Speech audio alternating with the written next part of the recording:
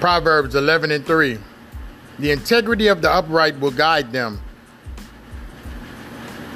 but the perversity of the unfaithful will destroy them. He rewards integrity.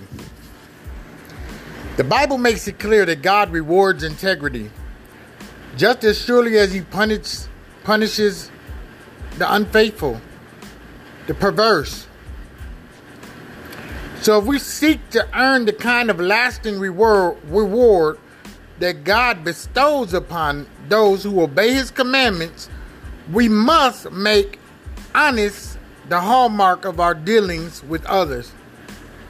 The character is built slowly over a lifetime. Character is the sum of every right decision, every honest word, every noble thought, every heartfelt prayer.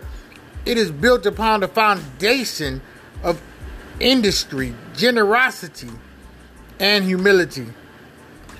Character is a precious thing, difficult to build but easy to tear down.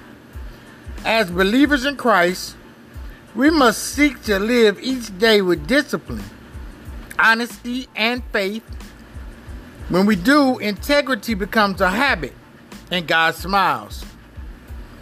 Often, our character is at great risk in prosperity than in adversity. Pray with me. Lord, you are my Father in heaven.